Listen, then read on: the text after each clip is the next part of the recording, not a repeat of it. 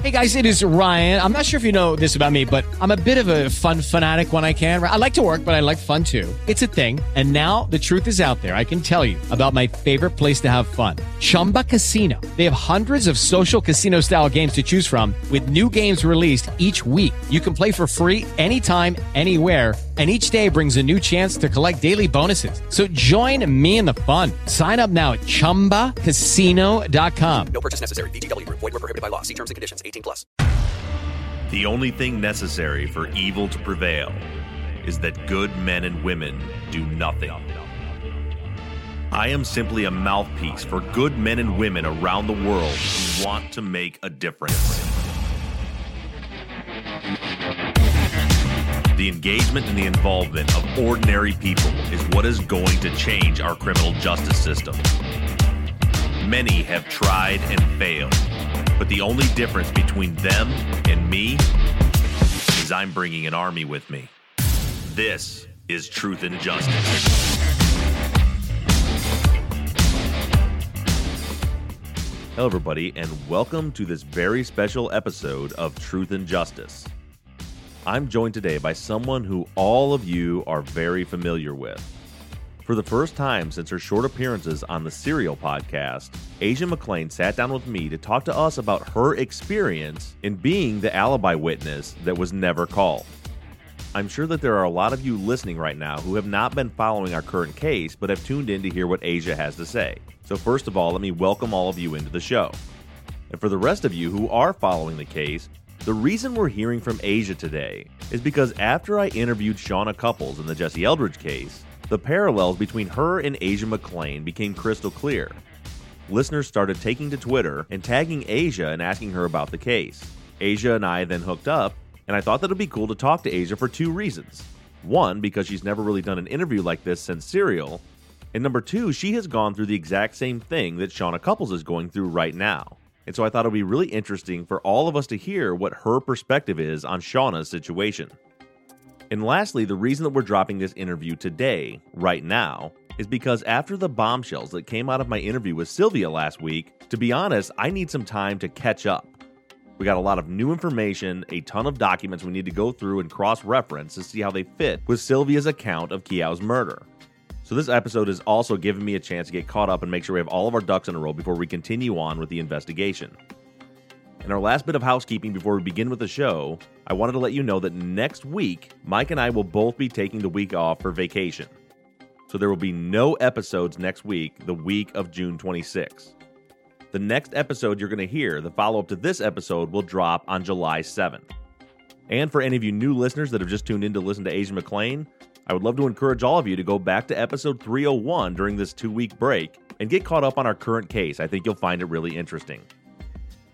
But for now, that's all the housekeeping we have, so let's get right into my interview with Asia McClain.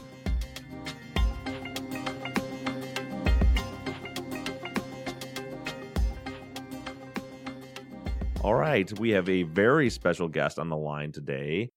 She's taken time out of her very busy schedule of raising her kids, and I believe, Asia, that's because your husband is actually home today and can give you a minute to lock yourself into a room. Exactly. I treasure these moments. I definitely know the feeling. I had to build a shed in my yard in order to get away so I could do my work. That sounds kind of creepy. Right? Well, I'm sure you've tangled with some of the same Reddit people that I have. I'm sure you heard all about me, the crazy guy from Michigan in his shed. I'm a little starstruck. We've never spoken before, but from what I've seen online, we travel in similar circles, and you get almost as much hate as I do. Right. That's how so I guess I should officially introduce. This is Miss Asia McClain Chapman from the Adnan Syed case, where she was made famous because of that.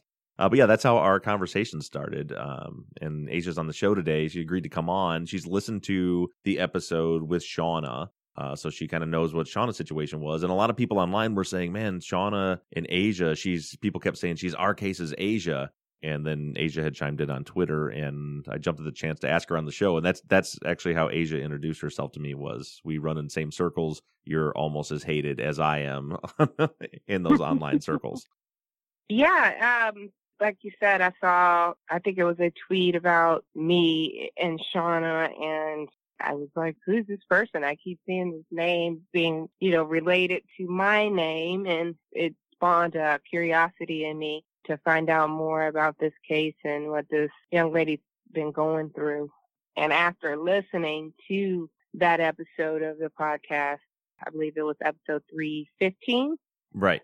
I definitely could see a lot of similarities in her position and mine.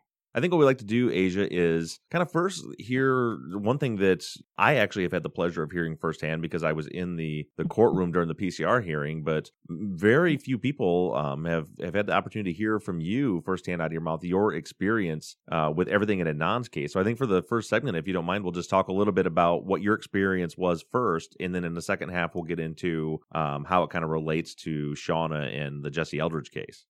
Sure. I guess we kind of start by going backwards to when you first got a call from Sarah Koenig. First of all, did you know when she called you that you were going to be on a podcast? I didn't. She said that she was a journalist. She was working on a story, and she did reference, the company that she worked for. But it just didn't track with me that it was a online radio publication. I was probably about 8 months into kid number 2, and I was just living in a bubble as far as, trying to keep up with 2 kids and internet radio podcasts. It wasn't really a thing to me. I didn't even know the concept of a podcast at that point in my life. I don't even know if she mentioned the actual word podcast or if she just stated that she was working on a story. And so when she contacted me, I was very elusive at first because, as you can imagine, after so many years, it was very odd to have individuals keep popping up wanting to ask me questions about this. As you guys probably all know from listening to the Serial podcast, Sarah wasn't the first person to, quote unquote, find me. Several years before, when I was living in Beaverton, Oregon, I had a private investigator pop up and come into contact with my husband. And that person was looking to ask me questions. And so it's kind of unnerving when you have people traveling across the country to find you, and especially when it involves something as nefarious as a murder. You always kind of feel on edge. And so when she called, actually I ended up calling her. She just kind of stated that she wanted to get some more information. She heard that I had some involvement and she wanted some clarification on it. There were some things that she didn't understand, that she just really was having trouble wrapping her head around, and she'd hoped that maybe I could shed some light on a few things for her. And I said, okay, that's cool. That's a very non-threatening approach, not really demanding approach. And so I agreed to speak with her because there were a lot of things about the case that I didn't know. And so with her coming in as a third party, it felt less invasive. It felt like she was just someone who was trying to understand things. And it was a little bit closer to the way I was feeling about the case. There were some things that I didn't understand that I needed to get clarification on so that I could wrap my head on why people kept trying to reach out to me. So that's why, I agreed to talk to her, was because, she wasn't from the defense. She wasn't from the prosecution. She was just a third party person trying to figure things out. Right. A neutral party coming in to ask questions. Mm-hmm. How many years had it been since the trial before that first private investigator came to talk to you? I believe it had been 10 years. This was in 2010. Adnan was arrested in 1999. So, yeah. Did you know, you weren't at the trial, correct? You didn't know exactly what happened at the trial? No, I didn't even follow it on the news, to be honest. I had a lot of things going on in my personal life. Not to mention, we were all graduating from high school, entering into the college arena, trying to adjust to that lifestyle. I also ended up moving out of state in 2000. And so I didn't follow the case at all. It had to be a complete shock. I mean, I guess let me back that up, because this is something that was similar in Shawna's case. What were your thoughts on Adnan's innocence or guilt without knowing any details and just knowing that he was convicted? Had you just assumed that he was guilty that whole time? Yeah, I had assumed that he was guilty because I actually wrote a little bit about after Adnan was arrested. There was a lot of chatter in school, and I specifically remember one teacher in particular saying to us, you know, why do you think that they're still holding him? Why do you think he's still in jail? There has to be a reason why they still have him.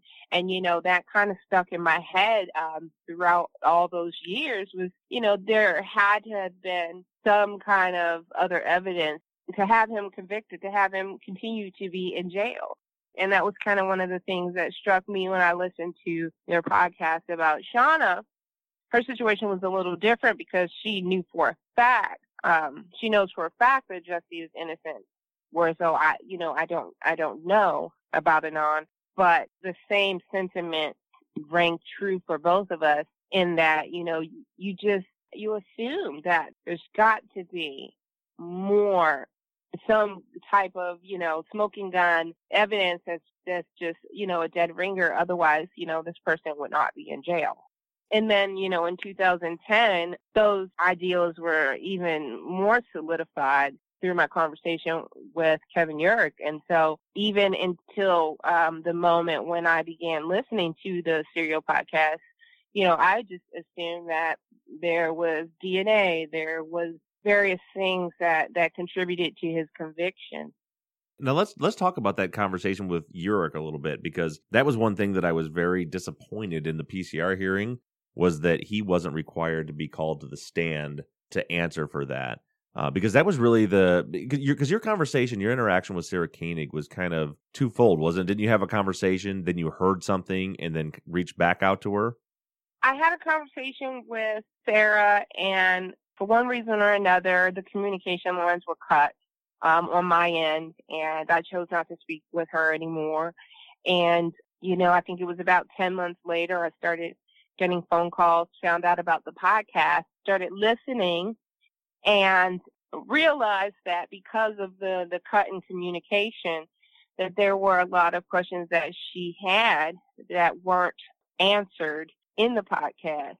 So it wasn't until after I heard those things, one of which being the incident with Kevin Urick testifying at the original post-conviction hearing, it wasn't until I heard that I reached back out to her, because for one, in the podcast, you know, it made it seem as if I had changed my story based on Kevin Urick's testimony, when that actually never happened. I never actually changed my story at all.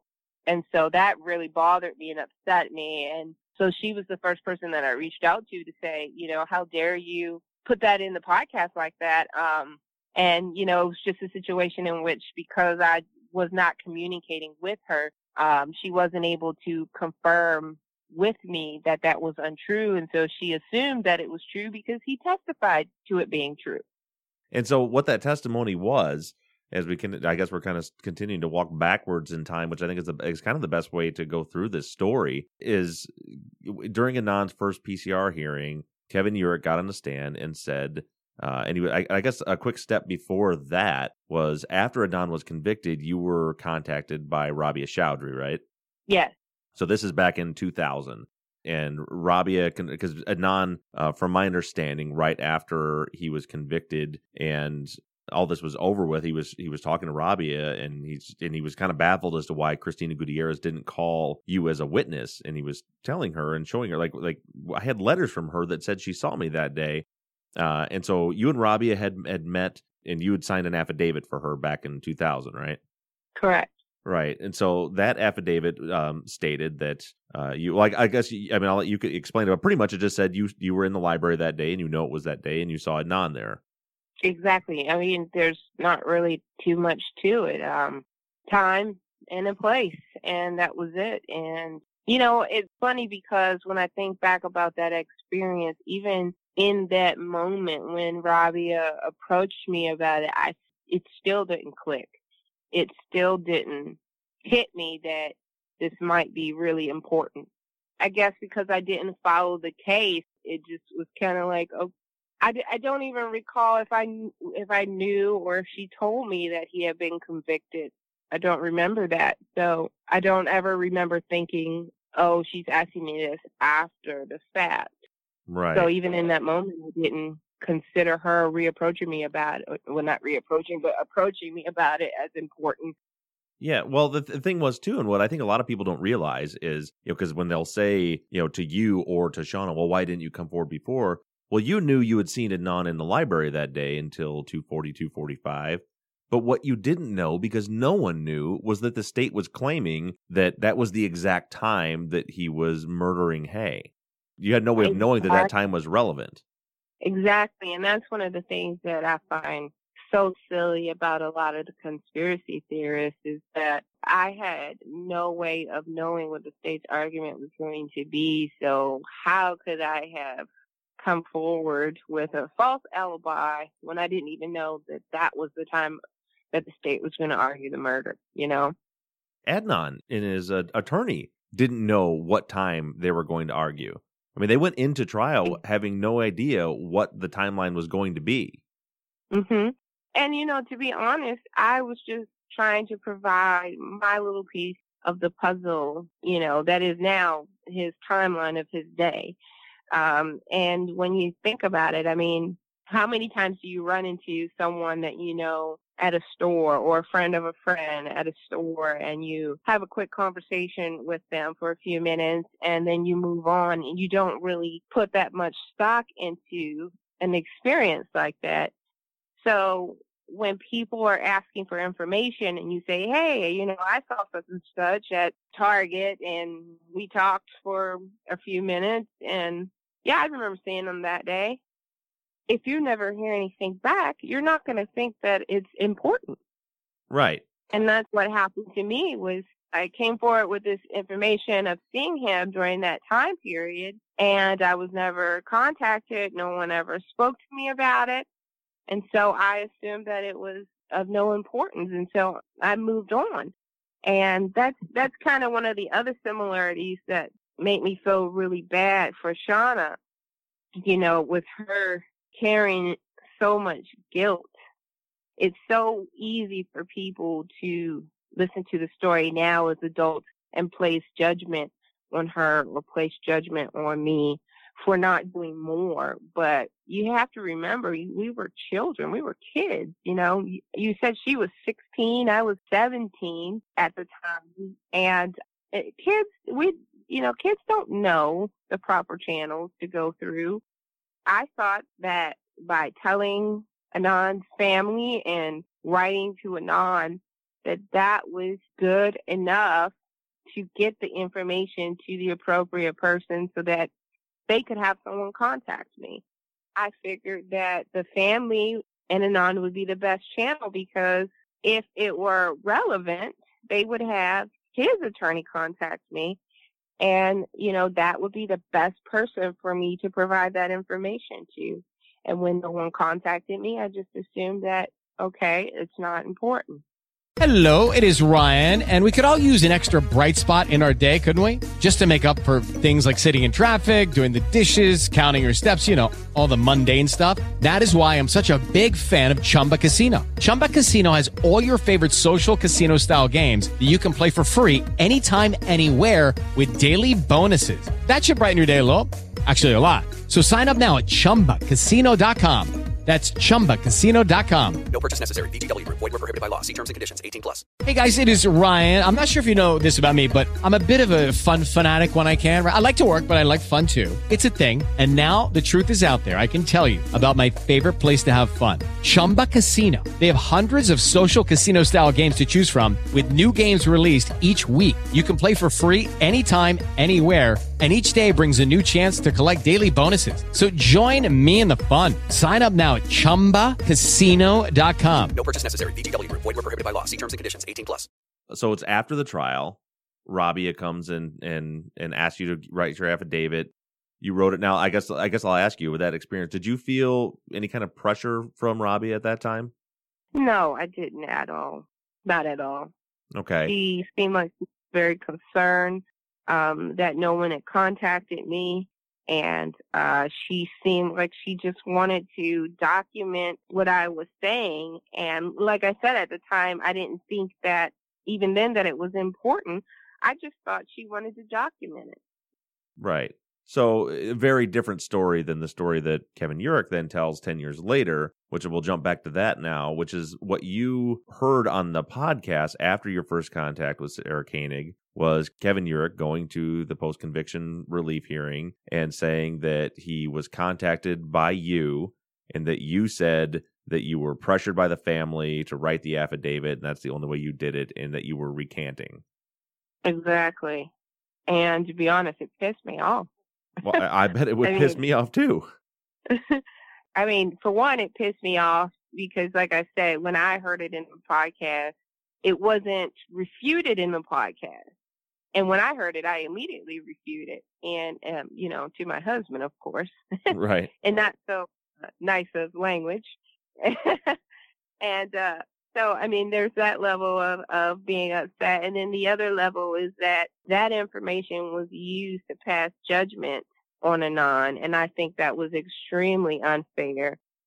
To me, it's always come across as hearsay. And, I've asked many attorneys about, how it's possible that something like that would be used in court against someone. And the only answer that I've ever gotten is that post-conviction hearings tend to be more lax than a traditional trial case. And so they allow things like that as forms of evidence. But I think, that's ridiculous. I don't think in any type of court situation you should allow one person to give testimony on the actions or the sayings or a conversation of another person in the way that he did it. I don't think that should have even been admissible without speaking to me directly. Right. I agree with you. And you weren't there to defend those answers. And part of that is because if we jump back a little further, if I'm understanding correctly, and I'll let you walk us through this, but you heard from that defense investigator, you were wondering what was going on, and correct me if I get the story wrong, but then you decided to call the Baltimore DA's office to see what the story was. Is that right? Actually, no. The first thing I did was that I went on the internet and I started doing internet searches to see, if it was back in the news for some reason, because like I said, it had been 10 years. So it's like, okay, did something happen? Why is this an issue now? And I couldn't find anything. I found an old article that had some names in it as far as key individuals. And so I reached out to Kevin Urich after Googling literally his name and finding a phone number for him. And that's how I called him. So it wasn't like I called the DA's office. I just literally found him via the internet. Okay. I used to be pretty good at super sleuthing, that kind of stuff. And so, yeah, I actually helped my ex-boyfriend locate his father that he never met all the way across the country. Oh, wow. So you had no problem tracking down Kevin Urich then? Yeah, exactly. Yeah, so it was just a spur of the moment, harebrained idea, born out of just my naive mentality that, the defense attorney is going to be like the bad guy, because they're the ones that help the murderers, the rapists, the thieves, the bad people. If I'm going to get the truth, I don't want to call the guy that's going to try to lie for the bad guy to get me involved somehow. I want to talk to the good guy who's going to, give me the truth. How do you feel about that perspective now as far as the good guys and the bad guys? I think it's all relative, really. Exactly, yeah. Well, and one nice thing that even like you making that statement right there, and it's not to say that prosecutors are bad, but for people to at least consider the fact that the defendant may not be guilty and that the prosecutor, that we don't just take everything a prosecutor says as fact because they're a prosecutor, because you've witnessed firsthand what happened. I see lawyers as they have jobs to do. The defense attorney has his job and the prosecutor has his job. And it doesn't always mean that they believe in what they're doing, but they do it anyway.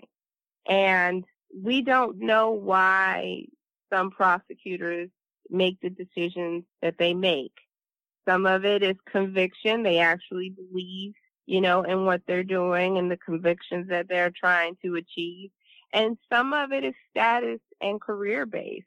A lot of them are ambitious. They want to move up. They want more, acknowledgement in the legal community.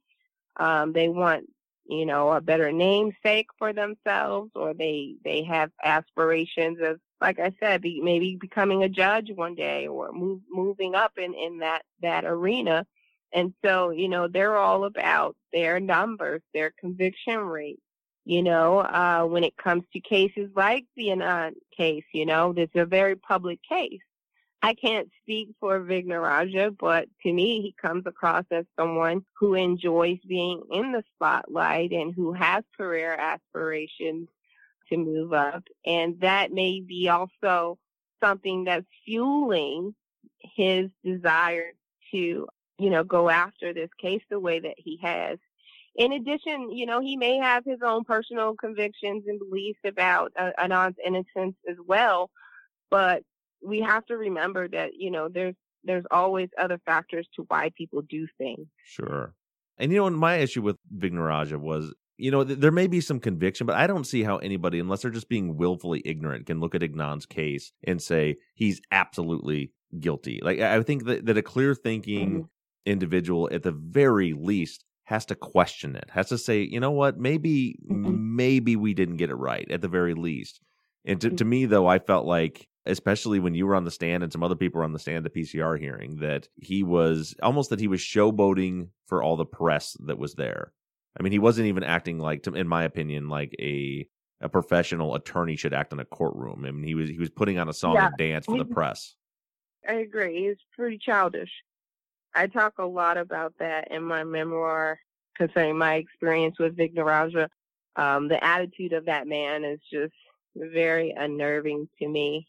And I think you're right. I know these people. I'm involved in this story, and I can't make heads or tails of it. So it always kind of cracks me up when I come into contact with these people on the internet that are like 100% one way or the other. And it's just like, you're an idiot. Like, how can you say one way or the other? It's amazing to me how opinionated some people can be. Yeah, it's pretty incredible. And along those opinions was what we were just talking about, which was Kevin Urich. So your conversation with him was, you were asking about the case. Did you tell him that you were pressured to write that affidavit? No, of course not. And did you tell him that you were recanting your statement? No. It's kind of personally insulting to me, because I think, if nothing else, throughout this public experience, I think that I've proven that I have a pretty solid backbone.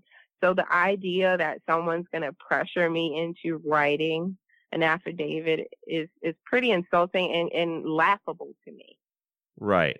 And so now that we've officially covered how you came to write the affidavit and what the conversation was with Urich, then he walked into the PCR hearing, and that was what he testified to the judge. And that goes back to that, well, we assume, well, he's the prosecutor, he's the good guy, that you had told him that your affidavit was written because of pressure from the family and that you were recanting. And that's what got you to reach back out to Sarah. And really, that's what got you particularly are what got Adnan's case another look when it should have been done. I mean, his case was over with after that PCR hearing, but you reaching back out to Sarah Koenig and that information getting passed down to his attorneys was then sent up to the Court of Special Appeals, the next higher court up, and that's what remanded it back down. So it's pretty incredible how that panned out. It's interesting. I would love to know how things would have panned out differently if that hadn't happened. Oh, and I guess that was the other thing. I want to go back to your conversation with Urich. The other thing I think that you had said on the podcast, I'm trying to remember where this came from, but did Urich make an attempt to dissuade you from getting involved?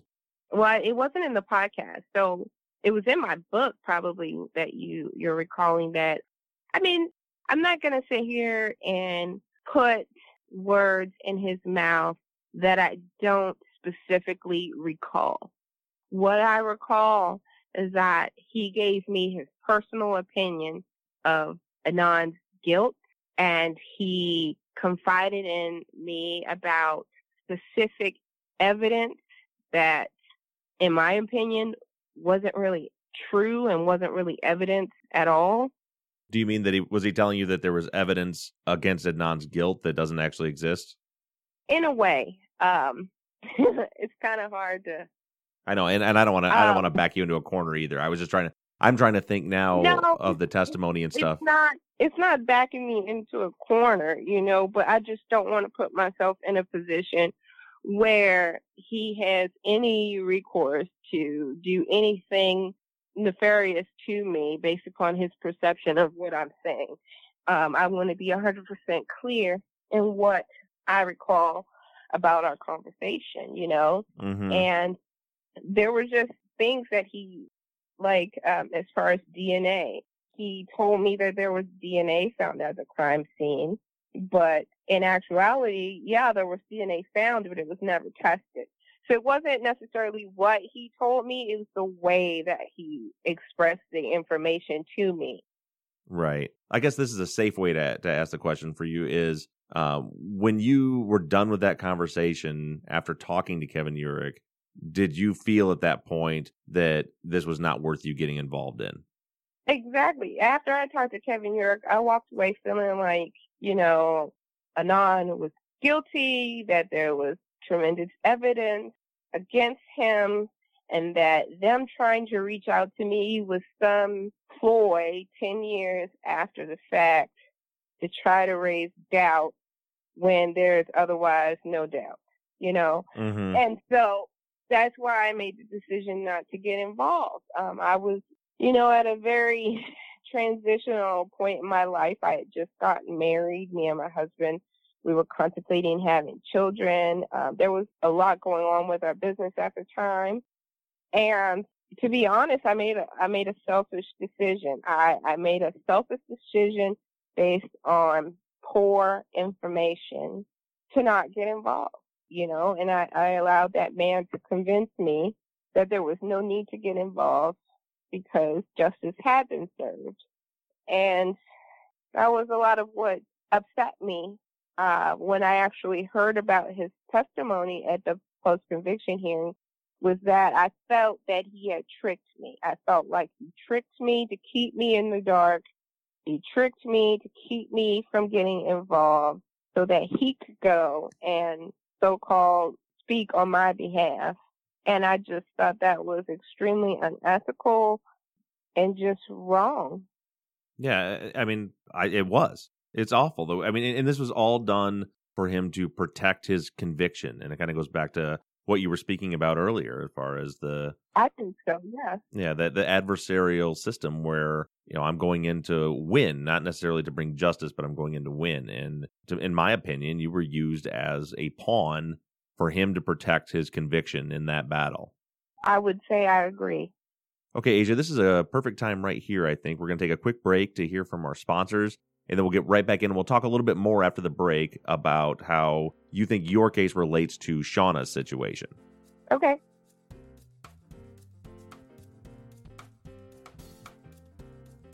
With the Lucky Land Slots, you can get lucky just about anywhere.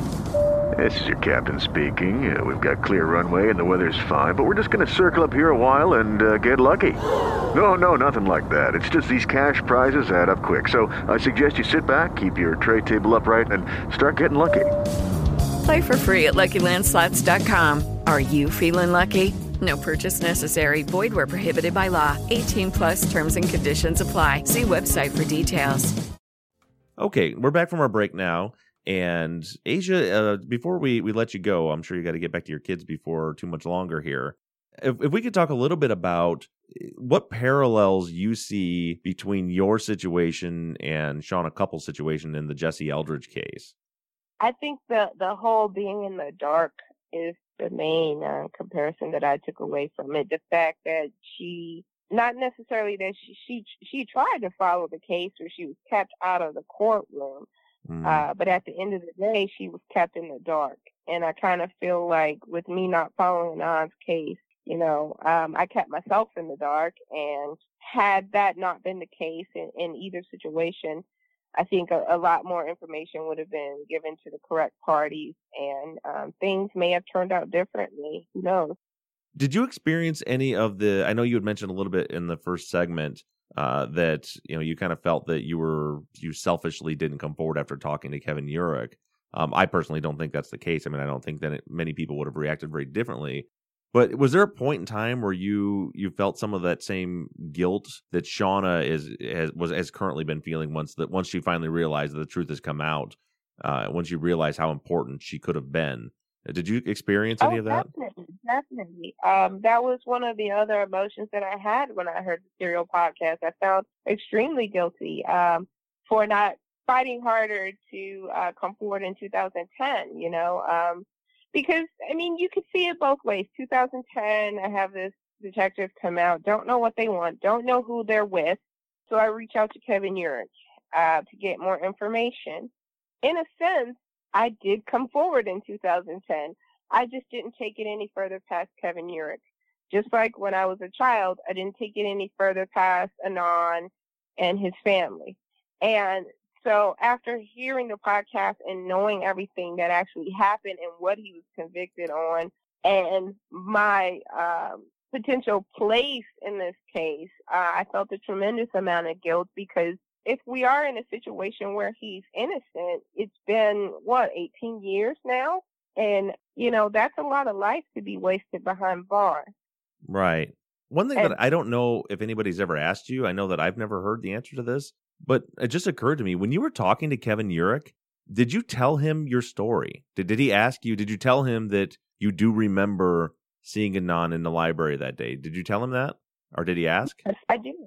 And I wanted to know, was the case back in court. That was the whole reason why I called him, was because I couldn't find any information online about it. And so I wanted to know if the case was back in court for some reason, or if it had been reopened. And I told him that I saw Adnan in the library, and I wanted to know if there was any new information that made that relevant. That was the whole point in contacting him, because I thought he was the guy in the white hat, that was going to tell me all the truth, and so I wanted someone to know, I did see him in the library, but I was never contacted about this, and now here it is 10 years later, and I have a private PI looking for me. Why? Do you know anything? The funny thing is that when I look back at it now, he was probably pretending, but he actually told me to hold on. He put me on hold so that he could, quote unquote, look in his computer system. And I laugh when I think about it now, because I wonder if he even actually looked into anything. Right. If he was just jerking my chain the whole time. I haven't talked on the show about Adnan's case in well over a year. And during that case, I had a lot of moments where I was really enraged. And right now is one of them, because what you just said, which is, I really don't think this has come out, this part of it. But the fact that Kevin Urich knew, you told him directly out of your own mouth that you were with Adnan at the time of the murder, and that the defense never contacted you. We had to go to court to have this huge PCR hearing to prove years later he knew it that moment. He knew it that day, and still walked into that courtroom and not only lied about, that you were pressured about to write the affidavit and that you were recanting. So not only is that bad enough and witness tampering as far as I'm concerned, but he knew where he's the one that presented the 2:36 p.m. timeline. And he knew that you were with Adnan at that time. That led all the way to Theory of Ignoragia. You can take that all the way back. All that happened because Kevin Urich lied about that. It's got my blood boiling again. It's just so funny when you think, like, not funny as in haha, but just funny as in mind blowing. when you think about it. Just, I don't know. It's disgusting. It is. I think disgusting is the right word for it. And it's so similar to Jesse Eldridge's case, where in his case, for you, it was a letter you wrote to Adnan that the defense had. In Jesse Eldridge's case, it was a statement that Shawna had given to the police that the prosecutors had in their file, where she directly conflicts. Well, she says that Jesse was home that morning and he didn't kill anybody. And they had that in their file and still went forward. It's just, the similarities are really, really strong. And thinking about the conversation now with what you just mentioned, even when I called Kevin Urich, I had no idea about this whole 236 nonsense. I didn't find that out until Serial. Mm-hmm. So even as I'm talking to Kevin Urich about this, I had no idea in any time in that conversation that the information I was providing to him was in direct conflict of what he tried at court. Yeah, you had no way of knowing that it was. And that's what makes me so sick is he did. I mean, you basically called him and said, hey, this is what he's hearing. If I can be the brain of Kevin Urich right now, this person calls him and says, hey, that case you presented, your theory of the case that Adnan did it and that he killed her 236, that's actually impossible because he was with me that day until after that. And his response to that was, oh, you know what? There's all this evidence. You don't want to get involved in all this. You better just stay away. Like that's how the short form of what played out that day was. But because I didn't say 236, because I didn't know 236, I just said that I'd written a letter and I told the family that I saw him after school. So, I mean, not just play devil's advocate, but he could have maybe thought I was referring to later, a different time in the day. Who knows? Like I said, I don't want to put words, intentions on him other than the intentions that I know of. Right. He intentionally went to court and testified on my behalf without my knowledge to some information that I don't feel was truthful. But I'm not, like I said, he could have thought maybe I was referring to a different time after school. Who knows? Because it's not like I sat there and said, oh, yeah, I saw him in the library at 2:30, Right. Yeah. So, I mean, you're giving him a lot of grace, but I get exactly where you're coming from. So before we wrap this up, Asia, if I could ask one more thing from you, from someone that I know that, I'm at this point kind of backing away from Shawna because she's been, I don't want to say handed over like she has, but this information has been given to the Innocence Project and the Conviction Integrity Unit. So, at this point, it'll be them that'll be getting affidavits and things from her. But I do know that she's listening. I think she would really appreciate any advice you have from her moving forward, be it as far as engaging online or anything like that. Do you have any advice? I do. Well, first of all, Shawna, please reach out to me via Twitter. You can reach me at Asia R. Chapman. I would love to connect with you and offer you as much support as I can, because you do have the potential to be in a very stressful situation that is going to be stressful for a while.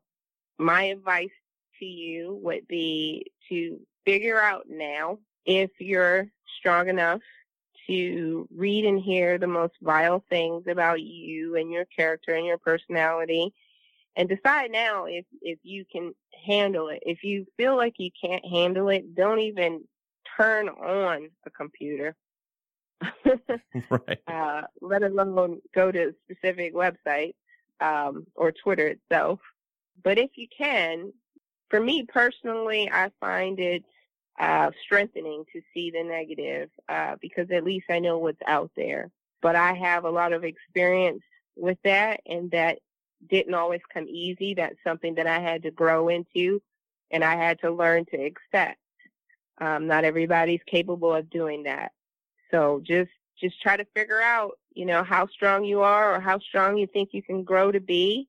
And if you think you can handle it, then by all means, read it. But if you can't, the internet is not going to be your friend.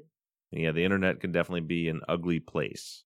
definitely. I mean, and there's a lot of good too. There are a lot of people on Twitter and online that are very supportive of me, and I love you guys to death, because there were times where I could not stop crying because of all the negative attention and comments. And you like to think that the opinions of others don't really weigh on you as an adult, but you know, when you're constantly being bombarded with negativity, it does have an effect.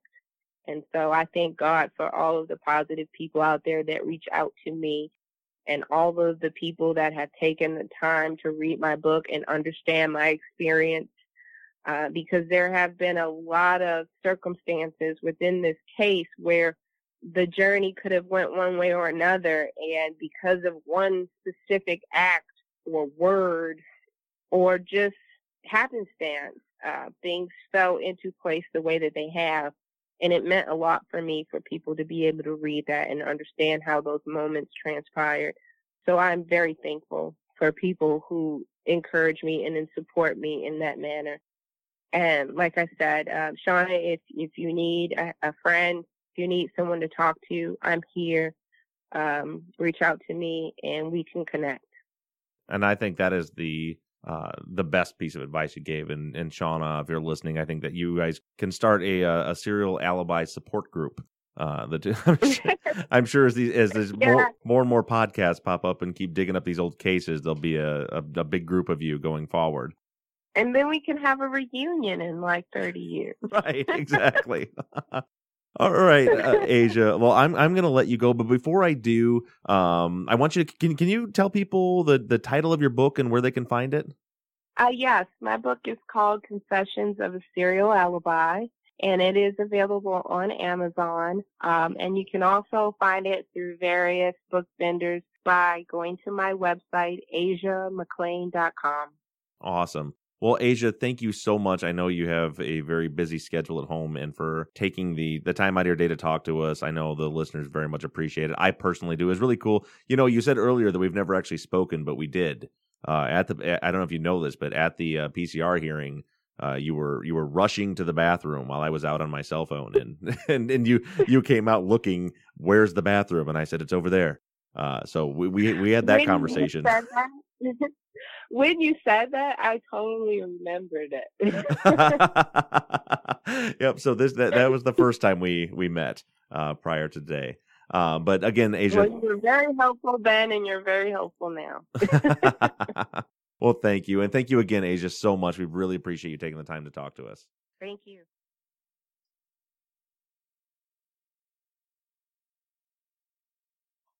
I hope that all of you enjoyed the interview with Asia. Personally, I'm really thankful that Asia took the time to sit down and talk with me. I really enjoyed our conversation, and it was really insightful to hear right from her mouth what the experience was like for her, tracking all the way from the day she saw Adnan in that library through the PCR hearing that eventually overturned Adnan's conviction. I have now connected Asia with Shawna, so Shawna has someone to lean on through this very stressful times ahead of her. And before I close things out today, I want to thank all of you for giving Mike and I both the opportunity to actually take some family vacation time. This will be the first time in a year that we're taking an entire week off just to spend with our families with no work. So thank you for allowing us the opportunity to do that. And in 2 weeks, we'll be getting right back into the case and picking up with all the new information we found since Sylvia shared with us that Keow's murder may have actually been witnessed by undocumented immigrants and never reported to the police. We'll see you in 2 weeks.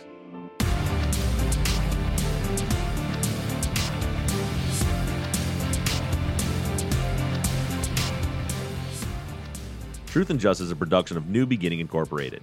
Michael Bussing is our executive producer. Shane Yoder is our sound engineer.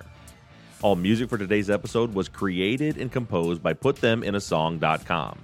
Thank you to Tate Krupa for designing and creating our logo. Thank you to Desiree Dunn, Sarah Mueller, and Sarah Hoyt for transcribing all of the episodes. Thank you to Chris Brinkley of SylviaConsultants.com for creating, managing, and maintaining our website. And as always, thank you to all of you for all of your engagement and support. Keep sending in your thoughts, theories, and ideas to theories@truthandjusticepod.com.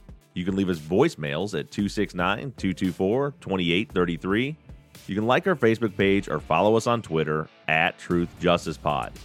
However you do it, stay engaged, stay in touch. But as for now, I'm signing off.